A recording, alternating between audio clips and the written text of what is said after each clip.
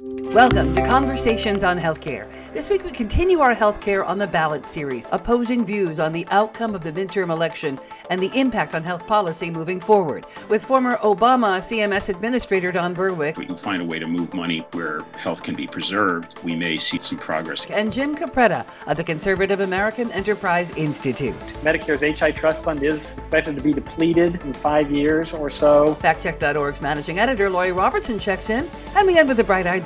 Now, here are your hosts, Mark Maselli and Margaret Flinter. Roughly 112 million Americans voted in the recent midterm elections, and the candidates and issues they voted on will have profound implication for healthcare policy in the states, at the national level, and ultimately in all of our lives. We're following up on our series called Healthcare on the Ballot, with the discussion focused in on the results and what they mean. And our guests today are Dr. Donald Berwick, who helped shape the Affordable Care Act during the Obama administration, and the co-founder and president emeritus of the Institute for Healthcare Improvement. Also joining us today is Jim Capretta, a senior fellow with the American Enterprise Institute. He is also the author of a new book, U.S. Health Policy and Market Reforms.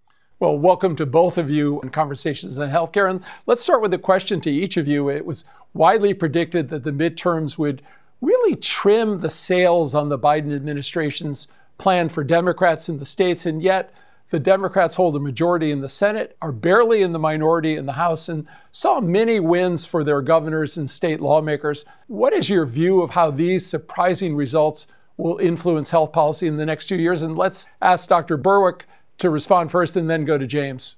I sure have no crystal ball. We still have a problem passing legislation, given that the House is going to be in Republican hands. I suspect the elections signal that there's some public will for some moderation in this highly polarized climate that we're in. I think people want action. They know there are problems. They've appeared relatively intolerant of people taking very, very extreme positions. So I hope, against hope perhaps, that this means that there'll be some opportunity for some progress kind of in the center for things that everyone cares about. Everyone's very worried about drug prices. Everyone knows that the Medicare Trust Fund is threatened. Everyone knows that there are people left out of the system now who need to be included. And so, I'm hopeful there'll be some progress. The Biden administration did pass some very, very important legislation during the past couple of years. And I also suspect that the positive benefits of some of that legislation will become more apparent to people as the Affordable Care Act has been. And there'll be some more wind in the sails of some of the reforms that we need. Yeah, some of those policies come into effect in January, so we'll see if they come to fruition as they plan. James, your thoughts? Well, I think the secret of the 2021-2022 term, there was a pretty big group of senators, bipartisan group of senators in the Senate that got a fair amount of legislation through to President Biden. And they wanted to make clear to the country that they thought a working Senate was very important, a working Congress is very important. And they're not going to pass legislation that is highly partisan from even a Democratic point of view, I think.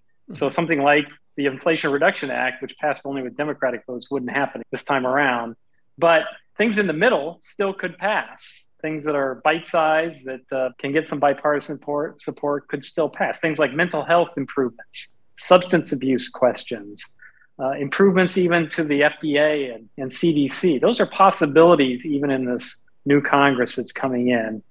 I think the big action might be in some of the states, actually, as you sort of hinted at with your question. A lot of states are still with so many initiatives like the public option plans, trying to do price limitations on certain providers and drugs. Some of that action could shift to the states.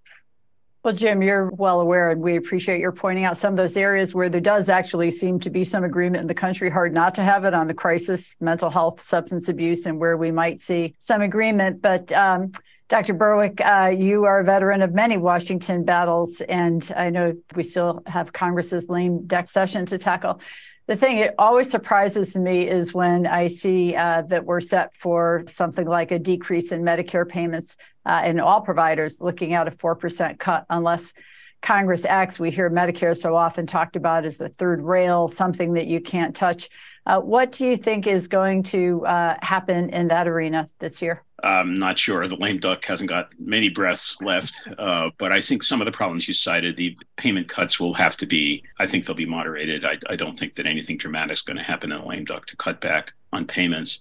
I think that there is some work that needs to be done to make sure that people have the coverage that they need, and perhaps we're going to see some of that. But as Jim said, I think a lot is going to shift to the states in terms of innovations. For example, I would watch not necessarily during the lame duck, but over the next year or two, Medicaid waivers as an area of very interesting variation and novelty among states. There's some real will to get that done, and perhaps the administration then will be able, through its administrative authorities, to allow more variation among states and trying to do some creative things with financing.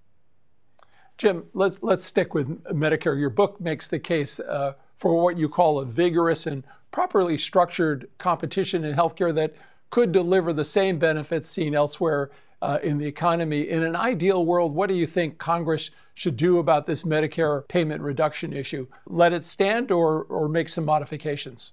Well, I think the payment reductions that are scheduled to happen here in the next few weeks, if something isn't done, I think those need to be addressed and probably lessened. I don't know if they need to be gotten rid of altogether, but some moderation of what's expected probably is in order, especially with inflation running at 7%. You have physician practices paying out a lot of expenses. And if their fees also get cut, you're going to have a real pressure point building there that I think probably won't be sustainable. So just to get through the next few months, they probably should do something there. Having said that, I think over the long run, as your question indicates, they need to kind of take a step back. Medicare's HI trust fund is expected to be depleted in 5 years or so. They need to look at the whole program, how to structure it better, simplify it, make the benefits more uniform and standardized, and improve how beneficiaries interact with the program. Well, Dr. Burke, maybe I can pick up on what you were just referencing as we talk about innovation in Medicare, and you were commenting that the states might actually be looking to do some real innovations in Medicaid through waivers. Would you like to highlight one or two states where you see some really interesting proposals there that you think might move us forward around Medicaid reform? Yeah, Maryland's always interesting to watch. They're continuing to try to tweak and adjust their all-payer model. My own state, Massachusetts, now is implementing a massive Medicaid waiver that I think is going to be highly significant. Very important to watch it as we try to give an opportunity to move resources to social influences on health, which really is the secret here. If we can find a way to move money where health can be preserved, we may see some progress against our deteriorating health status. California is interesting. I think we're going to have it in Oregon. Would be good. And there are some Midwestern states that I think to watch here. This may not just move in Medicaid reform. I'd say the basic reforms to watch are ones that move us toward global budgets and consolidated payment, allowing people that give care to use resources to meet many more kinds of needs of patients in Medicaid instead of just continuing to run a repair shop. That's what I've got my eye on right now. I hope all of that can happen. At the federal level, there are some early steps. For example, in the ACO REACH program, there's a pretty dramatic change. It's small and it may not have immediate impact, but the willingness of Medicare to pay plans just a little bit extra for entering geographic areas of deprivation. It's probably not enough to influence behavior much, but it's the first chink in payment that might allow us to move some payment toward the social deprivation indices as a way to allocate resources. I must say the other thing that I've got my eye on, but not much hope, is I as Jim knows, I am very critical of where Medicare Advantage has gone now. I think it's a tremendous problem. It's an enormous subsidy going to private insurers now without equivalent benefit at all. And I don't think the administration will have the political chips to take that on, if ever, but there's an awful lot of reform needed there, and I just wish it would happen. I think you're right on that Mass 1115 waiver, certainly one we're keeping an eye on. Jim, perhaps one of the silver linings from the pandemic has been really the loosening of regulations that have resulted in the greater use of telehealth, and Americans in rural parts of the country have really embraced greater access to healthcare. It wasn't necessarily on your list earlier, but it has certainly had been a benefit for accessing specialists. And yet the flexibility authorized during COVID-19 public health emergency will expire soon. Do you see telehealth as part of this push for market reform? I do. I mean, I don't know if people who are for it would all put on the label of market reformers. I think they probably are just saying it's a good potential supplement to existing ways of trying to help patients. And there's bipartisan interest in it. Now, honestly, I think if there is a spending deal here in before the end of the year, before the holidays, I wouldn't be at all surprised if telehealth, some fix in telehealth is put in independently of the public health emergency to allow it to continue for a couple more years, get a real evaluation done of it. There are some concerns about just sort of adding on another service on top of other services without really making substitution and cutting costs. So, there's a little bit of question about what it does over time and how it affects patients' health. I would bet the Congress will authorize it if they get the opportunity. There'd be bipartisan support for that. Give it a couple of years and have an independent evaluation to see what it's doing to patient outcomes. Certainly on the ground, we're certainly seeing telehealth as something that contributes to access, especially in that all-important area of behavioral health, and now maybe some better ways to make it more available for substance abuse treatment as well. So we certainly are keeping an eye on that. Maybe a little bit outside the policy realm, but what will captivate the public's attention and has in many ways is upcoming. We hear Republican leaders really want to subpoena Dr. Anthony Fauci, bring him forward for hearings in the House, and also talk of hearings about federal waste in the COVID relief programs. Dr. Berwick, you certainly went before Congress many times when you were running the Centers for Medicare and Medicaid Services. Do you think these hearings actually serve a role and might be a way of continuing to educate the country about what the entire COVID pandemic and response was about? Are they needed or not so much? We certainly need a period of national reflection on what we learned from COVID about preparedness, about pandemic response, about public health response, the strength of the public health system, public communication, educating the public. There's a tremendous amount of learning that we need to gather and then map it into policy. I just must say, to take an American hero like Dr. Fauci, who is just as good as it gets, both in science and in public leadership, and subject him to gaming in testimony, it's a waste of time. And I wish they would just give it a rest. But we do need to learn. And hopefully there'll be a period of reflection in Congress and the executive branch about what this tells us about how to be a more prepared country. We were clearly not prepared. Our performance was probably about third worst in the world, and we didn't have to lose 1 million Americans to this disease. We got to be smarter than that. The other preparedness, I can't help mentioning this, is the recent attacks on the grid are not trivial matters. This is as dire a threat for this country as the public health emergency was in COVID. We are definitely not prepared there, and I hope Congress is going to take this extremely seriously. And it would be not just a health issue, but certainly a health issue if we can't secure our grid. Well, we've heard from so many guests that this isn't the last pandemic that we're going to face, so we really need to be prepared. Jim, of course, Dr. Berwick was a key architect of what we know as Obamacare, and we saw some interesting election results in South Dakota, where voters approved a ballot measure to expand the state's Medicaid program under the Affordable Care Act, opening up coverage to additional 40,000 residents. But we also saw that earlier at Oklahoma and Arkansas, very conservative states. Is the fight against Obamacare really over? What does it mean for the future of market reforms that you advocate for? I do think that the question of Medicaid expansion is largely settled. And the reason is that the Affordable Care Act sort of set up a structure where it's easy now for a state to be presented with a yes or no question. You either expand Medicaid according to the ACA's stipulations, or it's going to be very difficult for you to get coverage to that population because you can't undo the rest of the structure of the ACA and go in a wholly different direction. So given that the ACA is in place, has been for over a decade, and the only way to get coverage to that very vulnerable population below the poverty line is to provide Medicaid coverage at this point, then I think that states are wise to just take it because you're not going to get coverage to that population in any other way. So they should adopt it. But remember, when President Obama passed the Affordable Care Act, he called it a market-based reform. Remember, it's competition on the exchanges. It's choice amongst private plans. It's a Medicaid expansion to be sure, but its central feature was competition amongst insurance plans on the exchanges for the individual market. So in some ways, it is a market reform. And the question for America is how to make our very complicated, fragmented, uncoordinated, and not so well-designed system of public and private work a little bit better together. A question that maybe both of you would like to respond to, but Dr. Berwick, let me start with you. Whether it's in the exam room or town halls or legislative assemblies, few things get people talking like drug prices. And you've noted that there are actions President Biden could take now to lower drug prices, including the most favored nations drug pricing for a number of drugs. Take us through your thinking on the topic about what needs to be done in this area. And Jim would welcome your comment after Dr. Berwick as well.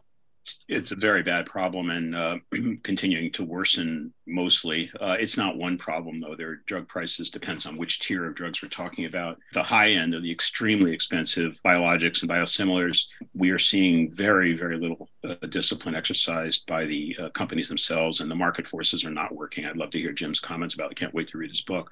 I'm personally seeing no alternative but some very aggressive administrative pricing of drugs. I just don't see a way to get that under control. The prices are obscene, and they don't have rationale in my book.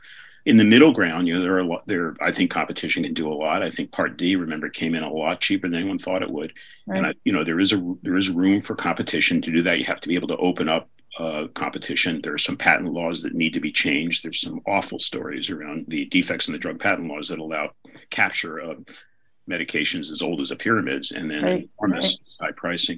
I'm also a fan of some of the new stuff that's going on in competition in the generic market. I was an advisor to Civica RX, which is a very, very interesting move by healthcare providers to make their own drugs. And I suspect we might see some more of that. So it's not one size fits all. I am a fan of Medicare negotiating prices, but we have yet to see really whether that's going to work. And I'm going to follow the changes in the recent legislation with great interest as kind of an early try at whether that using that market power can help. But I say the lack of discipline is shocking. And in fact, the nearly fraudulent or nearly not quite illegal activities around drug pricing need to be brought under control. There are some FDA reforms that would help. I hope there's some bipartisan thought about that because we are a little slow in terms of helping important drugs emerge, and I'd be happy to see that happen as well. Jim? Well, my perspective basically is that inevitably in the drug space and the drug pricing space, you're balancing two conflicting objectives, which is you want research and innovation to bring new products into the market that are better therapeutics than what is currently available. At the same time, you want to make all of the therapeutics priced at a level that they're affordable and accessible for the whole country, everybody equally. And those are difficult to reconcile. And I think the big missing piece here is really a much more vigorous and publicly run and publicly initiated effort to figure out which drugs coming online are actually valuable and which ones aren't. So if we have things coming online with very high and elevated prices that don't deliver therapeutic benefits, they shouldn't be priced high. The big part is deciding what is the clinical value of a new product. And I think we could do a much better job of identifying that. Frankly, Germany does a better job than we do in that regard, and trying to price according to value rather than just letting the drug companies decide what the value is.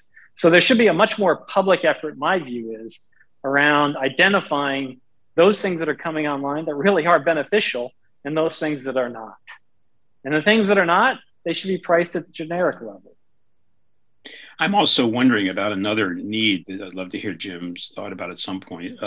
There actually is not an awful lot of correlation between what might call the social need for a drug, that if you could pick the top 10 drugs to create, what would they be? And the research investments in being induced by the current market forces or whatever forces are there.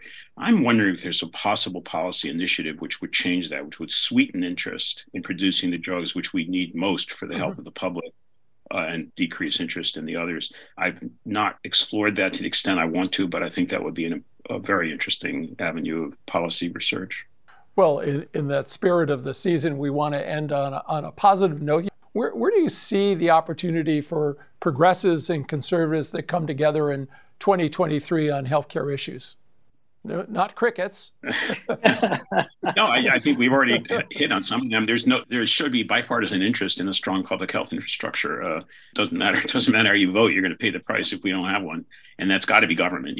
There's no private sector public health defense. We did talk about drugs. I think we're all worried about it. We have different solutions. My solutions are certainly different from Jim's, but we're concerned enough. We ought to find our way to some answers. The mental health and substance misuse arena is desperate, killing tens of thousands of Americans, and we have not yet formulated strong public policy on that. And I think we probably could find a bipartisan route there.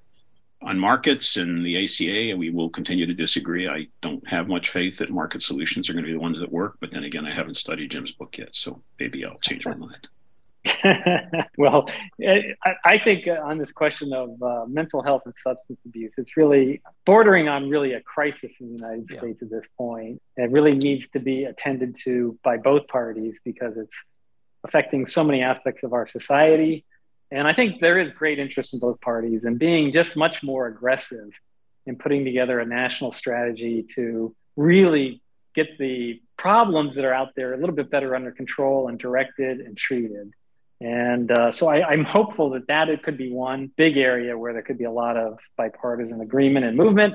And then on these other things, some of them are by necessity. They're going to have to do Medicare probably on a bipartisan basis because neither party probably has enough political capital to do it on its own. So some Medicare solvency will probably be bipartisan. I wouldn't anticipate that right away, but over time, that'll probably happen. When all else fails, bipartisanship possibly may win the day. Thank you both, Don and Jim, for joining us today, for sharing your insights, for your work. And thank you to our audience for joining us. You can learn more about Conversations on Healthcare and sign up to keep updated with hearing from us at chcradio.com. Thank you so much. Best wishes to both of you. Yeah. Thanks. Happy holidays to you all. Happy holidays. Thank you. Care. At Conversations on Healthcare, we want our audience to be truly in the know when it comes to the facts about healthcare reform and policy. Lori Robertson is an award-winning journalist and managing editor of FactCheck.org, a nonpartisan, nonprofit consumer advocate for voters that aim to reduce the level of deception in U.S. politics. Lori, what have you got for us this week? A randomized controlled trial and real-world studies have found that for certain patients, Paxlovid, Pfizer's COVID-19 antiviral pill, reduces the risk of severe COVID-19 and death. The Food and Drug Administration authorized the drug for outpatients at high risk for progression to severe COVID-19 based on a randomized controlled trial that found the medication to be about 88% effective in preventing hospitalization and death in unvaccinated high-risk adults with COVID-19. High-risk people with mild to moderate COVID-19 are eligible to take a 5-day course of Paxlovid as long as they start the pills within 5 days of symptom onset. Paxlovid consists of 2 sets of tablets that are taken together. One drug prevents replication of the coronavirus, and the other boosts levels of the first drug in the blood. Several observational studies have subsequently found that Paxlovid is effective in the real world, particularly for older, high-risk people and those who are unvaccinated. An online post being shared on social media, however, claims that the drug is a fraud and shouldn't be used. The real-world studies, however, have shown the medication is effective. One study, published in October in The Lancet, found that in Hong Kong, Paxlovid was associated with a 66% lower risk of death and 24% lower risk of hospitalization among a mostly older, 60 years and above, or unvaccinated population. An unpublished study of patients 50 years and older in Massachusetts and New Hampshire similarly found the risk of hospitalization after a COVID-19 diagnosis during an Omicron wave was 45% lower among those prescribed Paxlovid, with greater reductions among those who were unvaccinated or obese. There have been cases of rebound with and without taking Paxlovid. And that's my fact check for this week. I'm Lori Robertson, managing editor of FactCheck.org. FactCheck.org is committed to factual accuracy from the country's major political players and is a project of the Annenberg Public Policy Center at the University of Pennsylvania. If you have a fact that you'd like checked, email us at chcradio.com We'll have factcheck.org's Lori Robertson check it out for you here on Conversations on Healthcare. Each week, Conversations highlights a bright idea about how to make wellness a part of our communities and everyday lives.